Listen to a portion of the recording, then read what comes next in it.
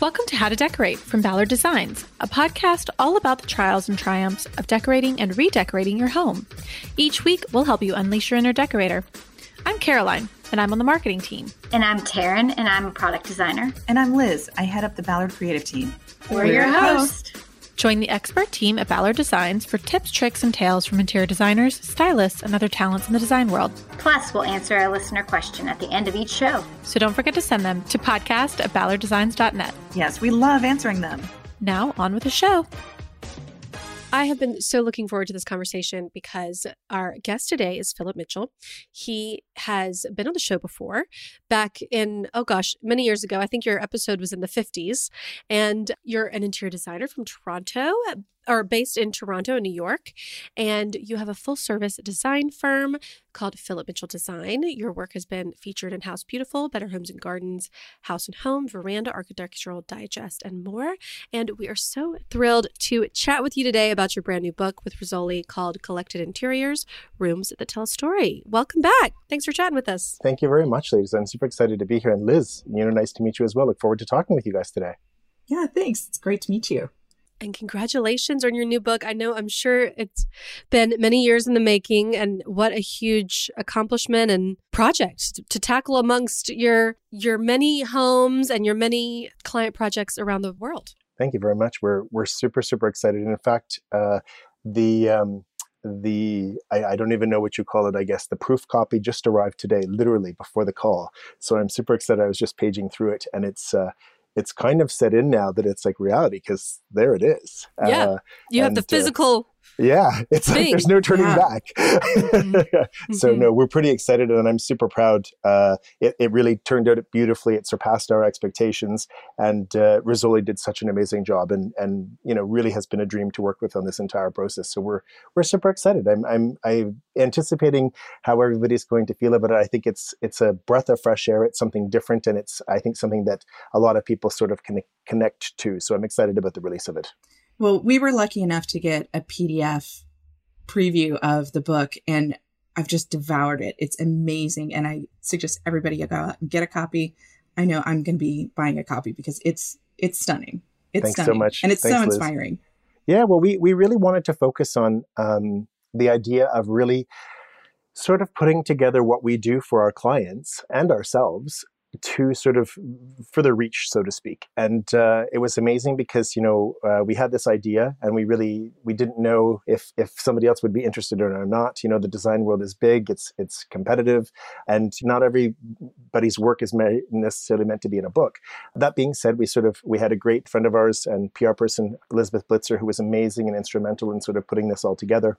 She introduced us to an amazing gal also, Jill Cohen, who is incredible, like an amazing, amazing bookbooker who's really worked so hard with us to sort of put this together, and the concept of it. And it's come to such a point now where we're super excited because now it's in print, and you can sort of see all the ideas and the inspiration that we have to offer sort of in the way that we approach design, and the way that we approach design for our clients also. And I hope that there's a lot of things in there that people can take away for themselves also. I think that there's a lot of little takeaways at the end of each chapter also. And I think that our whole idea is that we really want to just focus on people learning to love a lot of the things that they have, and learning to build on those feelings and those emotions that are attached to certain things that they have, and to sort of make more of what they have, if that makes sense. Obviously adding to, but not discounting memory or sentimentality or things like that, and trying to sort of build on those emotions and those feelings to sort of make something super personal for somebody in their own space. Yeah, you talk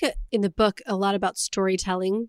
And well, I wanted to start by asking, what do you think what story does your house tell about you? But you have 3 houses that are in the book. So true. I guess it depends on which house we're talking about. Absolutely. Absolutely. And I think, a lot of our clients tend to have more than one property also. And what's great about it is that, being able to sort of touch on that and developing that story is something that affects every one of those houses in a very different way. And when I say that, a lot of the time when we're looking at design for our clients and ourselves, a geographical location definitely plays into account of what's going on and how we're really going to sort of approach a project. Definitely the architectural style, if something's pre-existing, that absolutely informs, some of our decision making. If it's in the city, is it in the country? Is it in the, is it on the waterfront? Is it more of a primary residence? Is it a vacation residence? Is it a pied-à-terre? How are you going to use that space? And again, same way that we would sort of dive into talking to our clients about their projects and how they sort of see them developing, we start with that. And then we really do like to try to tie into things and sort of lead a story along the way. And so, for example, somebody has a vacation place in a location that maybe they didn't grow up in or is new to them, they may not have, maybe everything is going to be from new or from scratch or purchased or made or custom designed. But at the same time, we also, usually our clients are repeat clients, and we will sort of go to them and say, look, like, let's look at some of the stuff that you have in such and such city or in such and such place and see if there's something in there that's maybe not used as much as it could be. And we could use that as an inspiration tool or something to tie into something in the new location or the new additional space that we'll be doing for you. And we like to sort of tap into, obviously, somebody's history and, again, emotion. Maybe there's something that somebody purchased on a honeymoon. Maybe there's something that was a gift from a great aunt that's passed away. Maybe there's something that was handed down that's very special. And it may not even be something of a huge monetary value, but maybe it's just like a little chest that reminds somebody of a relationship that they had and a positive emotion that we like to try to build on. And that storytelling, I think, starts with that. And again, it could be artwork. It could be somebody's china. You name it. We like to try to tap into whatever that emotion is and build on that for somebody. And then again, that sort of leads to a story. Like often, if you're on a vacation spot and it's not somewhere you live primarily, it's amazing that you can sort of then build on some sort of history or sentiment that you have to then introduce you to other things and add to that thing that you're adding to and making it more. So then all of a sudden, something that was just maybe a set of dishes per se has inspired how we're going to approach maybe a color palette in a space or how a dining room would be used. And those are all things that sort of lead into that and sort of can be developed further. They can keep going depending on the scale of the project. It can lead to many other sort of avenues, from bedrooms to you name it. But the long and the short of it is we really do love to be able to sort of create that story for somebody and let them build on their own story. Mm-hmm. Yeah. Yeah, you mentioned right off the bat in the book that the design process starts with two really straightforward questions. And that's, what do you like and how do you want to live? So I'm personally so layered. Like, I have so many different likes, and I'm sure everyone else does too. How do you build that list of likes, bring in the things that tell stories about our personal lives, and how do we edit that list to make it something that's personal yet cohesive? Absolutely. That's a great question. And so for us, part of the strategy that we do is we like to start by being as open as possible. And when I say that, I think that there are elements and even little emotions that you pick up from people that they don't even realize. It's like a subconscious thing where somebody might mention something or discuss something, and it sounds so crazy, but we were just talking to somebody the other day who summer camped in a certain location. And there was something about her story and what she was talking about and nature that had never really come up before. For us as a designer, we never discussed this element of her personality. And so it just helped us sort of build on something that we ended up collecting for her, which was a series of pieces of art that were completely varied in media, but all related to the leafy outdoors, like a beautiful photograph of greenery and like a lake, a beautiful oil painting that sort of tied into that. And I guess the idea is that we like to sort of first expand on whatever it is that somebody has told us. We like to dig a little deeper and even have more to pull in there. And right at that point where you feel, and I think you were leading to this, where it becomes maybe overwhelming, or how do you tie it all together? How do you put it, like you have so much, then what do you do? The amazing thing is that if you have more to choose from, it's so much more to edit. It's so much easier to make more and pull elements from every varying thing, from furniture to fabric to artwork to carpets, you name it, architectural styles. It's so much easier to pull out of the hat all the tricks that somebody has already offered you up than it is to try to create something and get someone to say like an immediate no. Like, and the immediate response is like, if you've already picked all of these beautiful things and maybe they don't all work together, it's our job to start pulling those together and helping somebody develop a scenario or sort of like a string that ties them all together. But it's easier to do that than it is to sort of have somebody immediately sort of shoot something down because they have a wall up against that, or there's a connotation for them that they don't relate to. If they've given you all of these little pieces of information, these little tidbits that can help us build on something, it's that much easier to pull those things apart. And then it's also our job to help people understand, obviously you can't put everything into that room or the entire house for that matter, and there are some things that work and some things that don't work. And that's part of what we do as a designer as well. We help those people understand that there's a connection here and I can see a connection here. And we've got 2 or 3 other options that we could pull from this also based on what you've said. But let's try to start to limit those things. And let's pick from all of these things that you've given us the best of those things and start to build on those and put them all together in such a way that it works. And again, there is a huge amount of editing that ties into that. Liz, I loved your question because so many of us probably have that issue. But okay, if we have all of these things, should we physically, how can we do it for ourselves? Should we physically be putting them in a room and see if it works? Should we take pictures? How can we, what are maybe some exercises we can do to edit ourselves, because we may not have your genius expertise on our side? Definitely short of building an FBI wall of find the serial killer through all the different threads, right? Exactly. The red Literal threads that go across. It's the find Waldo, right? Where's Waldo in this scenario? There's, to me, the easiest approach is the approach that I know, which is definitely organic. It's about emotional. It's about how you feel about something. And the easiest way, I'm telling you for me and how I do it, and even my office and everybody in it, is to log everything that it is that's in consideration. And when I say that, it doesn't have to be fancy. It's, obviously we go into a little bit more detail with detailed photographs of all different angles, dimensions, all those things. But just to start, it's easy to take photos of things that you really, really like. Take photos of things that you maybe have inherited but don't really like, but feel badly should I let go of it or should I keep it? Take those photos also. And take photos of even of the things that you think you're going to get rid of, things that you don't really love. And this is going to sound so crazy, but once you start to sort of lay it all out and you start to look at things, you may go back and say, I don't love that chair, but it's super comfortable. And there's something about it that I still like. I like the shape, maybe the fabric's a little tired, but you know what? I'm still going to keep that into this pile of things that I like. And you may also then look at things and say, look, my grandmother's silver, I'm never going to use it. I love it and it is worth a lot of money and I don't have a sentimental attachment to it, but I'm never going to polish silver. I'm never going to maintain it. I'm never going to keep it other than in a box hidden away somewhere because it was my grandmother's. And maybe that's something you think about possibly throwing into the pile that's, debatable, that's maybe going to be sold or auctioned off or given away. And you have to start to really look at things and sort of the way you would analyze anything really. And when you start to think about that way and you're open, I think it sort of leads to a lot of directions or paths that you wouldn't have necessarily thought right off the bat. I think a lot of people see design out there and they see these beautiful houses. It could be more contemporary, more traditional, more layered, or not, more sparse.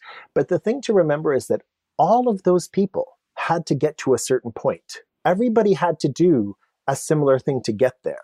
And whether or not that means more editing in some instances, or adding more in others. And the thing is that if you just keep sort of focused and you look at all those things and you're honest with yourself also, I have things that I don't particularly love that I inherited and they're not my style and they feel a little bit old for me and they feel a little bit maybe too grown up, but taking something like that and then mixing it with something else, a beautiful old oil painting that, again, wouldn't be my style, is a little bit dreary and a little bit not for me, mixed in, juxtaposed next to a contemporary abstract piece of art, and then throwing in a contemporary photograph with that also gives that piece an entirely whole new existence in life. It makes it fresh all of a sudden.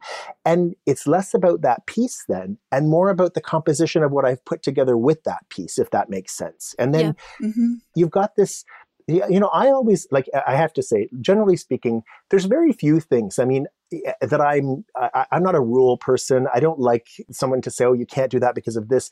I'm more about an organic feel for things. I'm definitely honest. If somebody's going to come to me and say, look, I have this suite of Victorian furniture that I want to use, that's the kind of thing that we would say, look, maybe that's not my particular style. And if you really, really love it, I think that we would break it apart and start to use pieces in different spaces. Like maybe we use an accent chair in a guest bedroom. Maybe we use, a settee somewhere else, but I wouldn't keep it all together. I would start to give it new life and really make more of what it is. Bring it forward for today. So that the other thing is that nobody wants to be stuck with the past. Nobody wants to be stuck living in the past, and I think that there's so much opportunity to move everything forward, Yeah. Okay. You brought up art, and I feel like we could probably talk the entire episode about Agreed. art because you are masterful at it. Liz, I feel like you're chomping at the bit. I am totally chomping at the bit on this one because there is such a casualness that comes with how masterfully you hang art. It's thank you. Really incredible. I'm so excited for everybody to see this book. Seriously. I think at the end of the day, again, both my partner and myself, we love to collect. We have obviously inherited a large number of things as well. And the thing for us is really about being able to surround ourselves with things that we love. Also, to a degree, I know it's probably hard to believe looking at our own our house in Chester, for example, editing and where that would come into play. But it sounds ridiculous, but there has been a tremendous amount of editing to make that work. Even though there are so many groupings throughout our house, we have so many gallery walls, but there is also degrees of where we've decided to just have negative space here and there as a relief from what else is going on in other spaces. And I think that there's, you have to have a balance like that. And again, for us, it's happenstance. For us, we've had so many things that we have to work around, or not have to work around, choose to work around and build on. And again, I love the freshness of taking, again, a very abstract, graphic, intense piece of contemporary art next to two beautiful historical 17th century oil paintings. And there's something about, and I often would look at things, maybe there's a color that's like in one of the landscape, a soft green or something that ties into the abstract piece. Maybe it sounds silly, but maybe there's something, an antique vintage gilded frame on a piece of art that ties into a color in an abstract or a contemporary photograph for that matter. And I try to find these threads of connection, not necessarily like to match anything, just so we're clear, but so that there is an overall flow to how you look at a total landscape of art. And again, it's something as simple as having, like people always ask how to do that gallery wall. It's something as simple as starting with a few things, and not everybody has enough pieces to make a gallery wall. And you can't just force a whole bunch of things or go out and buy a whole bunch of things, in my opinion, to make that work. I think you have to build on that. And, I tell my younger clients all the time, don't worry about a gallery wall. Let's worry about just having a wall that we can have 2 or 3 things on and make sort of an impact there. And you can always build on that. But to try to take a staircase and have like 50 pieces in there, most people don't necessarily have 50 pieces to work with right off the bat. And they're definitely not all going to work together. We are lucky because, again, it is a bit of a trial and error, but we have a lot of pieces of art, and therefore we can mix things a little bit more. We can shift things, and we also rotate things to a degree as well, because again, we like to be surrounded with what we love. But I think the same thing that I tell all our clients also is that you have to focus on what you really love. I do tell everybody to really let us take a stab at it first before you think something's going where it is. Let me know if there's a sentimental attachment to something, or if there's something you really, really love or are attracted to, because obviously that will be in a more prominent position. But even for ourselves, our most expensive pieces of art aren't necessarily like in the living room or in a space that you see. They're maybe in our bedroom where we see them every day, or even I have a really beautiful piece that's in our bathroom that I see every single day, several times a day, but I put that there because I get to enjoy it rather than being in, a space that you don't use as often, or is that more meant for public use or friends or family to enjoy, so we really approach it that way also. I love that. And I love going back to that idea that there's a thread that goes through that, whether it's a small color or the frame or some sort of like small detail in the work that makes you smile, that bounces into something else, that kind of makes your eye dance around totally the gallery wall.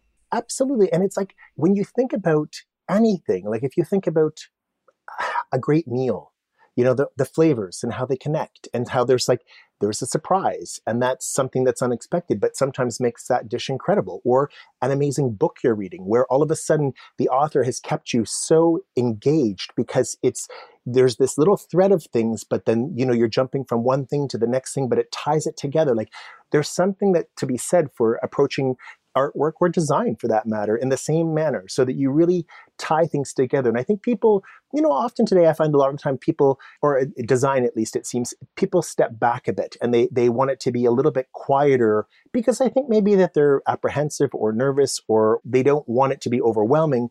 But I think, there's something about really tying into somebody's personality and a conversation point about a piece of art that is unexpected and not necessarily part of what is going on that creates a conversation and that people then become interested and they want to talk about that. And, it offers up that story again that we were talking about earlier. And this tie-in of a personality that I think is so important to our own spaces, building on that. Okay, so you mentioned tying things together, but I feel like the way you do tie your gallery walls together, it's in no way obvious. Like most people might think, oh, okay, the way I can tie it together is like by using a uniform framing convention, whereas you don't do that at all. I actually couldn't find a single gallery wall where you except unless it was like a series where you had the same frame or all white frames or all black frames. Okay, so that is something that I find to be very challenging, but you do it so well. So like give us a guide kind of to think about framing. And are there any don'ts in terms of mixing frames? I'm going to throw you for a loop now because regarding the framing, oh gosh, I have never, ever, ever thought about trying to frame a series of things that were going together to match or to be the same or consistent, to be honest. And so for me, it's definitely more about the pieces. And in fact, many of the pieces, when you look at art galleries, walls often don't even have a frame. I mean, it could be an abstract piece of art that doesn't even have a frame because we've chosen to leave it that way. That's how we bought it from the artist and that's how we think it looks the best. And we've kept it that way. In other instances, there might be, and I'm sort of a stickler for this, I love the charm and the character and the feel of an original frame, especially on like if we bought a beautiful vintage piece from the 70s or the 60s, where you see like those sort of just natural wood frames that are cracked and falling apart, or, you could see like a beautiful old brass frame on something that really is tarnished and scratched, but there's a character and a patina that's associated with that I love also. So I look less at trying to sort of think about things as in a matching or consistent framing model and more about I look at all of the individual pieces, and it sounds crazy, but like a puzzle, we often will be very involved. I mean, I do a lot of detailed sketches and hand drawings, but then our office also does a lot of detailed CAD drawings with the space and the sizes, etc. And much like we were saying earlier about taking a documented sort of legend of what you have and keeping sort of everything accounted and sort of displayed in such a way where you can sort of see a piece of paper that has a piece of art on it with the dimensions and the sizes and the color. We take things like that and we start to work around putting together a puzzle and taking, say, maybe the largest piece first that you're trying to use, figuring out where it's going to look best say, on a stairwell. And on that stairwell, maybe it's going to be the center point, and that's the feature. Or maybe it's the bottom of the stairs, and that's the center feature that's the most visible. And then we start to take things and play with it to work on that. And obviously there's a size and a scale, but again, I have no problem with like a huge 48 by 48 inch piece of art next to something that's smaller and round. And then below that, two rectangular things. And then like a puzzle, fitting things together. Again, mixing up the shapes, because I think that is also interesting and adds interest to what you're looking at. But also, to tie into, like we were saying earlier, like there might be a little bit of a color from the paint in a painting. There could be something in a frame that ties into something as well. And again, it's not so much about matching. It's that very subtle thread that leads through things. And then maybe the harsh color that you have up at the top of the stairs on a sculpture that's on the wall that's like a bright red is tying into something somewhere down through the visual line of what you're looking at. But it all kind of flows when you start to look at it.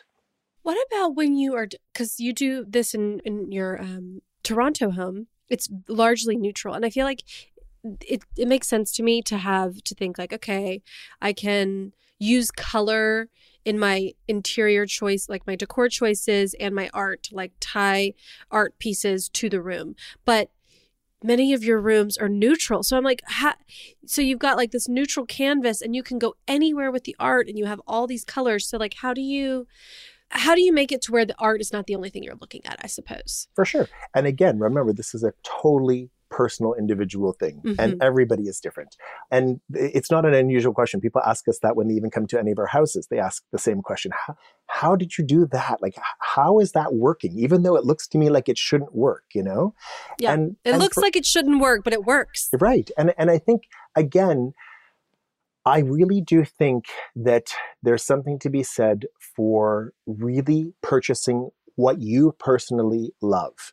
And I think a lot of the time, you know, it's, you know, I'm probably shooting myself in the foot when I say this also, but I don't think it's bad to ask somebody's opinion on something, whether or not it's a design professional. It could be your mother, it could be a friend, to see what somebody says also. And remember, because not everybody is looking at things with a designer's eye necessarily, or a curated eye. And for me, even with our clients, I always say, you know, look, buy what you love. And so for us, the same thing applies. We buy what we love. And, you know, we have a neutral apartment in Toronto that is super neutral. In fact, the walls, the furniture, everything is sort of white or off-white, the entire palette in our apartment. And there we've chosen to use art as the color. And we've done it just because we wanted a very simpler look for us, especially because it wasn't somewhere we lived primarily. It's like a stopover. We treated it a little bit more like a hotel in the sense that all of the interior furnishings are fairly simple, very clean and contemporary, but the art, you know, we have a lot of colorful art. Like a lot of the things we have a lot of inherited art. So we have like big traditional paintings of cows. And even though that's not my favorite thing, it's big, it's bold, it's impactful. And I feel like if we had just put that on a wall in our apartment above a contemporary sofa, it might have looked a bit odd, you know? All you get is the cows. All you get is the cows. But, you know, when you place the cows next to two equally strong abstract pieces, like two beautiful black and white paintings next to this substantial cow that's in this gilded frame from the 18th century, you start to then have a conversation between the two. Maybe it's an argument in some cases, but there's a little bit of a life that starts to happen between those two things. And it's, again, just me, but I love everything. And it's hard to sort of just say I love oil paintings, or I love photography, or I love sculpture. And so, you know, we buy a lot of different things. And that's what I really, truly try to encourage my clients to do also, or anybody who asks. Buy things that you wouldn't think would necessarily be going on the wall necessarily. So you see a wall sculpture somewhere, if you like that and you can afford it, you don't have to think about exactly where it's going to go, because that, I think, is the problem also. A lot of the time people think, oh, where's that piece going to go? But a lot of art consultants, you know, they buy for a certain value, obviously. Sophisticatedly, they tie together collections. But I think the key thing is that, you know, when somebody's picking something that they love or that speaks to them, I have yet to find a scenario where I haven't been able to work with somebody, even if it's not my taste in art, to put something together that's interesting. I always think it's better to have, and this is, again, terrible, but I think it's better to have bad taste than no taste or pedestrian taste. I think it's more interesting. I mean, I would much rather go into a place like, I don't like Gaudi's work myself, but I have an appreciation for what it is. And I can only imagine at the time what people must have thought when he was doing these crazy, incredible architectural masterpieces. I don't want to live in a Gaudi building, you know, but I can appreciate that. But the fact that here's this person that's developing this personal style that is so recognizable and so identifiable, and that still appeals to a group of people. There are a group of people, maybe not everybody, but there are a group of people that say, wow, that's incredible. I want to live in that. And so I think the thing is that everybody's personal, everybody's individual. And I think you have to build on those elements to really have a personal space that represents you and that you're comfortable with and happy with. So I feel like it's so nice to just give ourselves the freedom. Like none of us, well, very few of us are ever going to sell our collections for anything.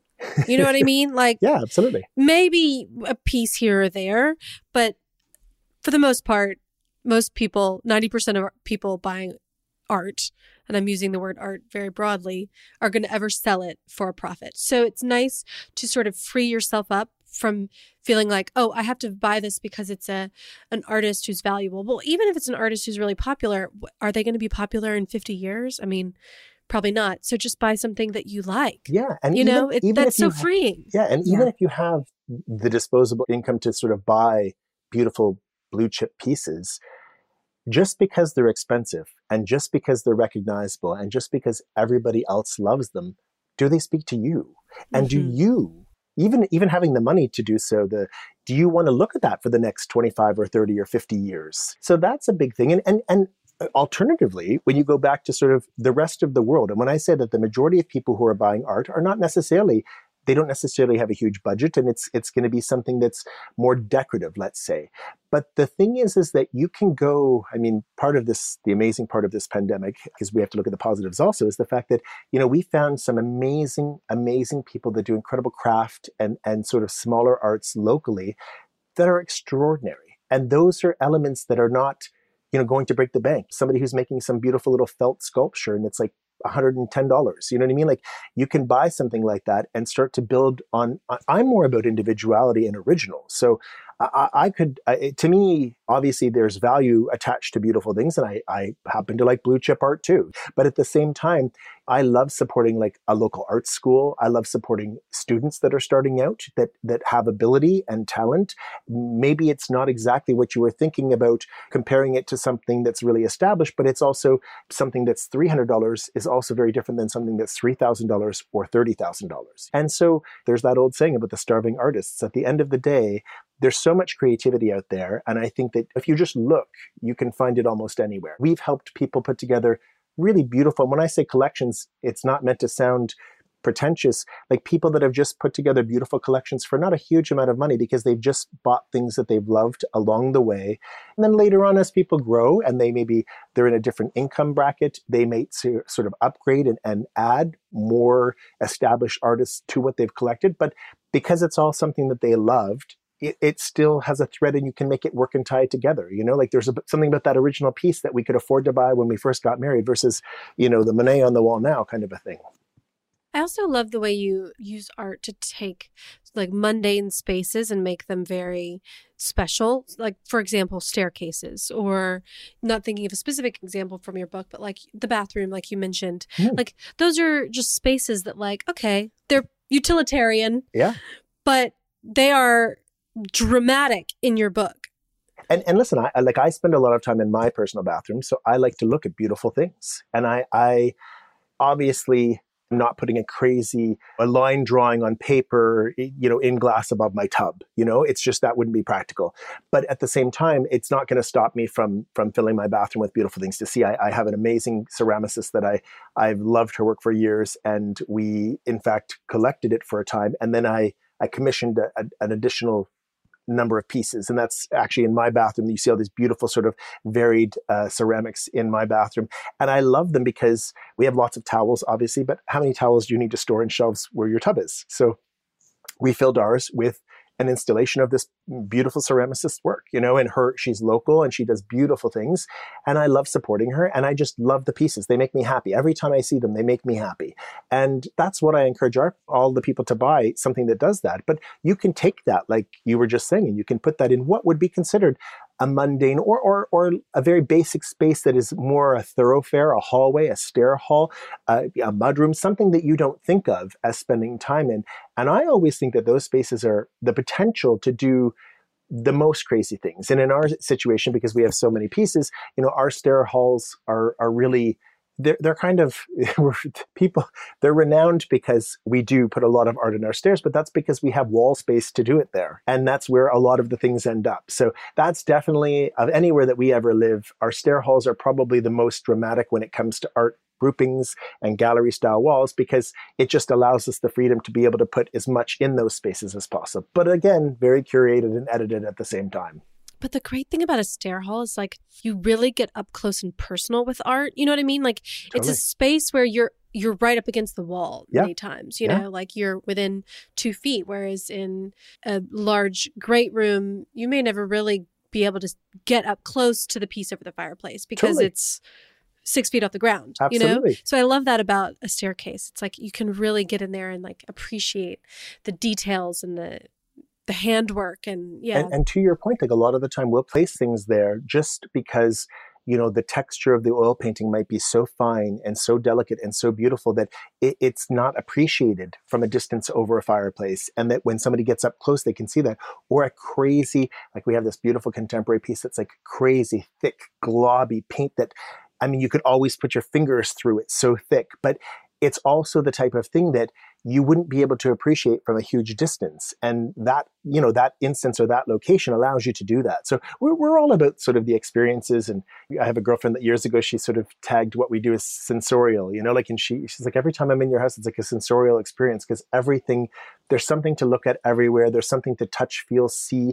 And she's like, it's amazing how you just, like you said, you zero in on something and you stop there and you get to really sort of absorb it and enjoy it versus maybe not noticing if it was further away and up high somewhere that you couldn't see it. Well, I have a question.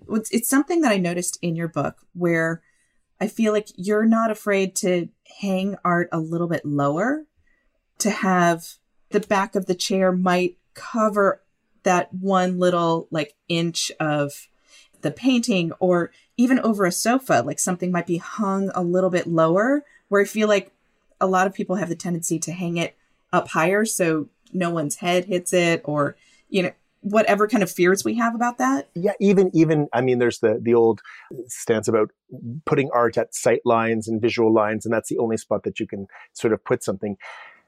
And I look at it this way. I mean, none of us live in a gallery. No one does. No one lives in a gallery, And at the end of the day, I don't want to live in a gallery. I mean, I love galleries because they can show pieces individually. And the whole idea is that when you see something displayed on a larger wall by itself, obviously you're getting all of that. But if you wanted to just live like that and have one piece, I guess that's the way to look at it. But for me, I like to be, even in the contemporary places that we do, I like to be kind of thrown into the art, so to speak. I like to walk into a foyer and have something that's, if it's a 9-foot ceiling, have an 8-foot piece of art in there that goes almost to the floor and almost to the ceiling. So it not that it becomes overwhelming, but it kind of, you're walking into this feeling as opposed to just there's a big painting on a far wall that's big enough to hold it. And again, there's something about being able to just tie things together a little bit better in my way if they don't look so planned and so the way they're supposed to be. I even have clients where we have to try to educate them where, you don't need to ever put everything at, 5'6" so that it's at your eye line. I'm 6'2", so everything's would be so much higher for me also, and, as you've seen, we put things that are below a chair back, Yeah. I think it's wherever it looks best. And I think wherever someone's going to experience it the most. Mm-hmm. I love that idea of making someone walk into a feeling. Yeah, absolutely. With art. That's great. Absolutely. And I felt like there were some moments where you could see like it was placed like just next to a chair. So it's almost like at eye level if you were sitting in the chair. Definitely. Like that is just duh. You know what I mean? Like yeah, no, but when you say that, it's funny because I think even in school, you're taught certain things, you're taught certain rules, you're taught all of these things. And I guess it's fine. But like for me, I think that there's so much more. And I think that, I think of amazing places that I've been or that I've experienced that sort of stand out in my mind, even traveling, and where all of a sudden you're looking at something in a different way. And you're like in this beautiful sort of Parisian bar that's stacked with artwork. And sometimes there's something below a table, you know what I mean? But when you're sitting in a certain spot, in a certain chair, looking across there, you're seeing it, and you're getting to experience it in a different way, but you're still getting to experience it. And the overall feel of that space would not be what it was if that little painting wasn't below the table. You occasionally incorporate art lights over a piece, but not always. So I'm curious when you feel like it is appropriate to use an art light on a painting or piece. Yeah. So I'm a huge, huge believer in lighting proper artwork and lighting it properly. And when I say that, if something's, new construction from scratch, and you have all the flexibility to do whatever, there's lots of different ways to do things. But often the case is that maybe it's a decorating project where the project is done or completed and you're just, you're doing all the surfaces and things, but we're not opening up walls. I have no problem. And you can see this in some of the projects that we do also. I have no problem installing a picture light that has a cord that's running down that is exposed and that you see. Again, if it's a white wall, I would put a cord cover on it. If it's sort of that sort of translucent sort of look, it's even better. And, if it's against a texture or a grass cloth or something like that, it almost disappears.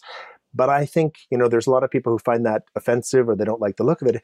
I would rather see that than not have something lit if you could light it properly. And again, we tend to light darker things. We tend to light things that have big, big expanses because they need it. Colorful things we also try to highlight just because sometimes colors get lost or disappear. And I know that some people like to sort of tone things down, but usually if people buy a really colorful abstract piece of art, they want to see it. We try to look at that in all instances and all different examples of that. And we'll even highlight a little tiny piece of art that's quite dark, and maybe it's a little oil painting like in the old Dutch master style, and you want to see the candlelight in that actual painting. We will highlight that with the picture light if we can. But again, we do try to really focus on the lighting and think about that all throughout the process when we're looking at things. And in the beginning, if we can design it into the spaces, we absolutely do. So if we're doing our own pieces, should we just like light our house up like we would, turn all the lamps that you would turn on, and then go walk around and see what?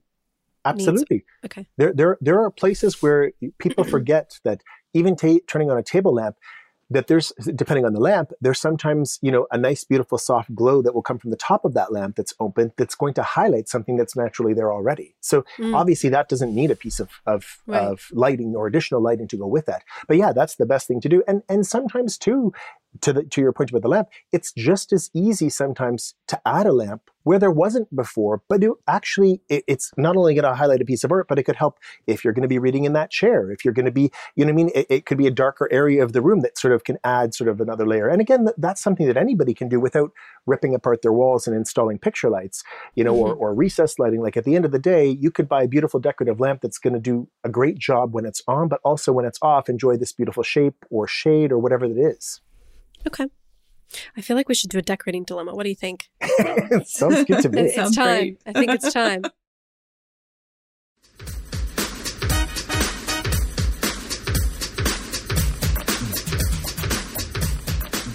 All right, so here we go. This is from Sarah, and she writes, "Hi, ladies. I love the podcast. I'm currently working my way through the archives. Not only is it helpful, but so entertaining."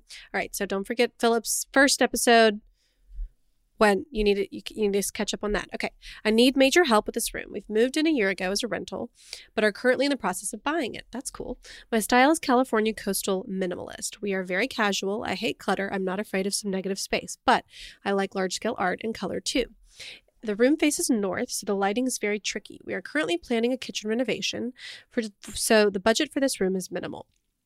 I have 3 young kids, so the furniture stays and the window treatments are custom by the previous owner, so they also stay. Sadly, the ceiling fans are also non-negotiable because we live in a tropical climate. My plans are: move the 2 chairs to another room and buy a pair of accent chairs, move the large abstract art to the entryway, put something square there, get a 3rd white shelf and then center them and style them, get better looking ceiling fans, and maybe add an upholstered ottoman. My questions are: paint. I tested a series of colors in light blue, light green family, and they look terrible in this lighting. I'm down to White Dove, Simply White, and Edgecombe Gray. But is the room going to be too boring if it's white? What are other colors that would work in a very long northern room? Number 2, I'm on Team Taryn when it comes to family photos, but the gallery wall at the back doesn't seem to make enough of an impact. We don't have a dining room. This is the dining area. I have always loved Gray Mallin's large-scale aerial photography and think a triptych would look amazing there. But if I have actual tropical views, could I also have a photography piece of tropical type views? What else could I put there? Number 3, are the lamps large enough, and how do I add more lighting? And number 4, any recommendations for an ottoman that is large enough for the space? So I think this is a great question, and the space that she has to work with is pretty extraordinary. And her view is, when everything. she says she has a great view, it's like she's understating that. Yes, quite a bit. But I have to say, it's all great questions. And for me, the number one thing regarding the paint is that northern rooms are tricky, and especially it looks like she's in a very tropical location there.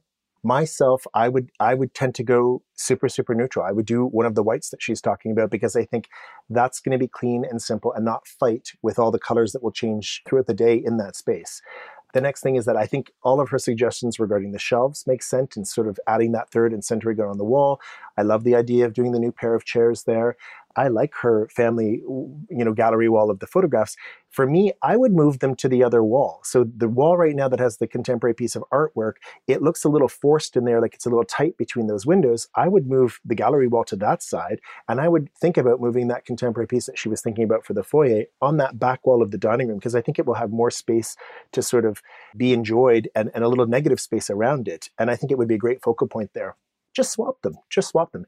I know that she's, working with a budget. One of the things for me that I notice in the space is that I would love to see her, even if it's not the same fabric, if it's no longer available, but to find something that's similar or that's, light and neutral that could work with the window coverings. I think there's drapery on some windows, and then there's, looks like sort of Romans or matchsticks on the others. I would add some panels to the windows that look like they're a little bare to me, just to soften the space and, again, absorb a little bit of the sound. I'm sure when those doors are open and you're hearing that ocean, it's probably a little bit noisy.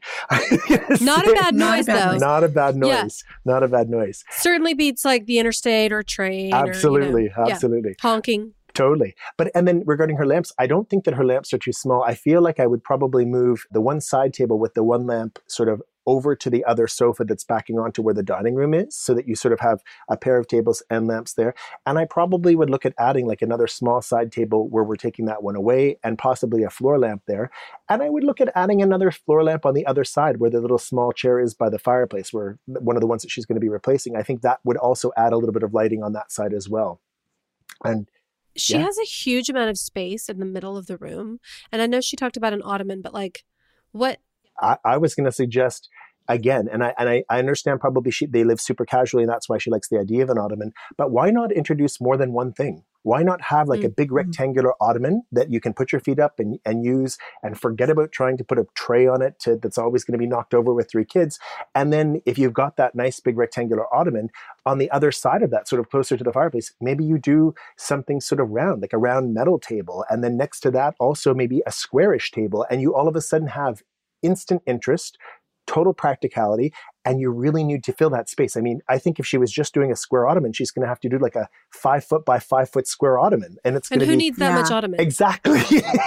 But I love the idea of mixing that, maybe an ottoman with a couple of different tables with that, just to be more flexible. And again, it sounds like they have, they're an active family and they use this room. And I think that will help them use it a little bit more than if they just did a huge ottoman in that space. Yeah. Okay. You do this in your New York apartment. There's a ottoman with a table like overlapping it. So Absolutely. She needs to get Sarah, you got to get Philip's book. Absolutely. Find his Manhattan apartment and you can see exactly what he's talking about. For sure. It's very clever. And to your point, like it's functional. Absolutely. And I think, again, if you've got 3 kids, at least you've got some sturdy tables that you can put, a glass of juice on, versus an ottoman that's going to have a tray that's going to definitely topple over like everyone's does. Yeah. Okay. What about just like she says something about accent chairs? Is there any? So I assume she just means sort of replacing the 2 chairs with. Yeah, I mean, I know that she said that she's more, I don't know if she said minimal, but she likes it a little bit cleaner or simpler. I mean, I have no problem doing, a pair of chairs to replace the chairs that she's talking about, but I might even add a 3rd single chair sort of over by the fireplace and the other sofa on that side, just for conversation. It sounds like there's a lot of people in their family, so if they have company over, it's always good to have a little bit more seating.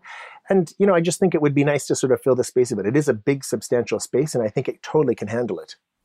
I feel like she needs more color, though. She has this gorgeous rug that is so pretty, and I would love to see her pull some colors onto either those chairs or like pillows. Absolutely, toss pillows or even accessories, And they can be pretty muted colors that aren't totally sort of or even in the speak to that panels. minimalism. But yeah, exactly, absolutely, even in the drapery panels. Yeah, but this is a gorgeous room. It is incredible. Yeah.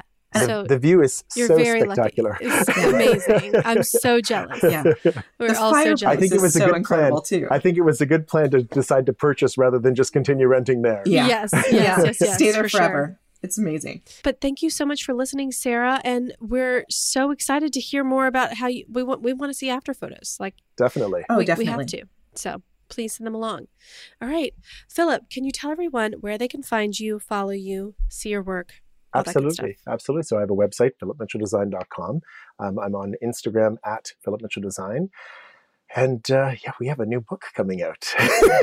Collected Interiors, Rooms to Tell a Story.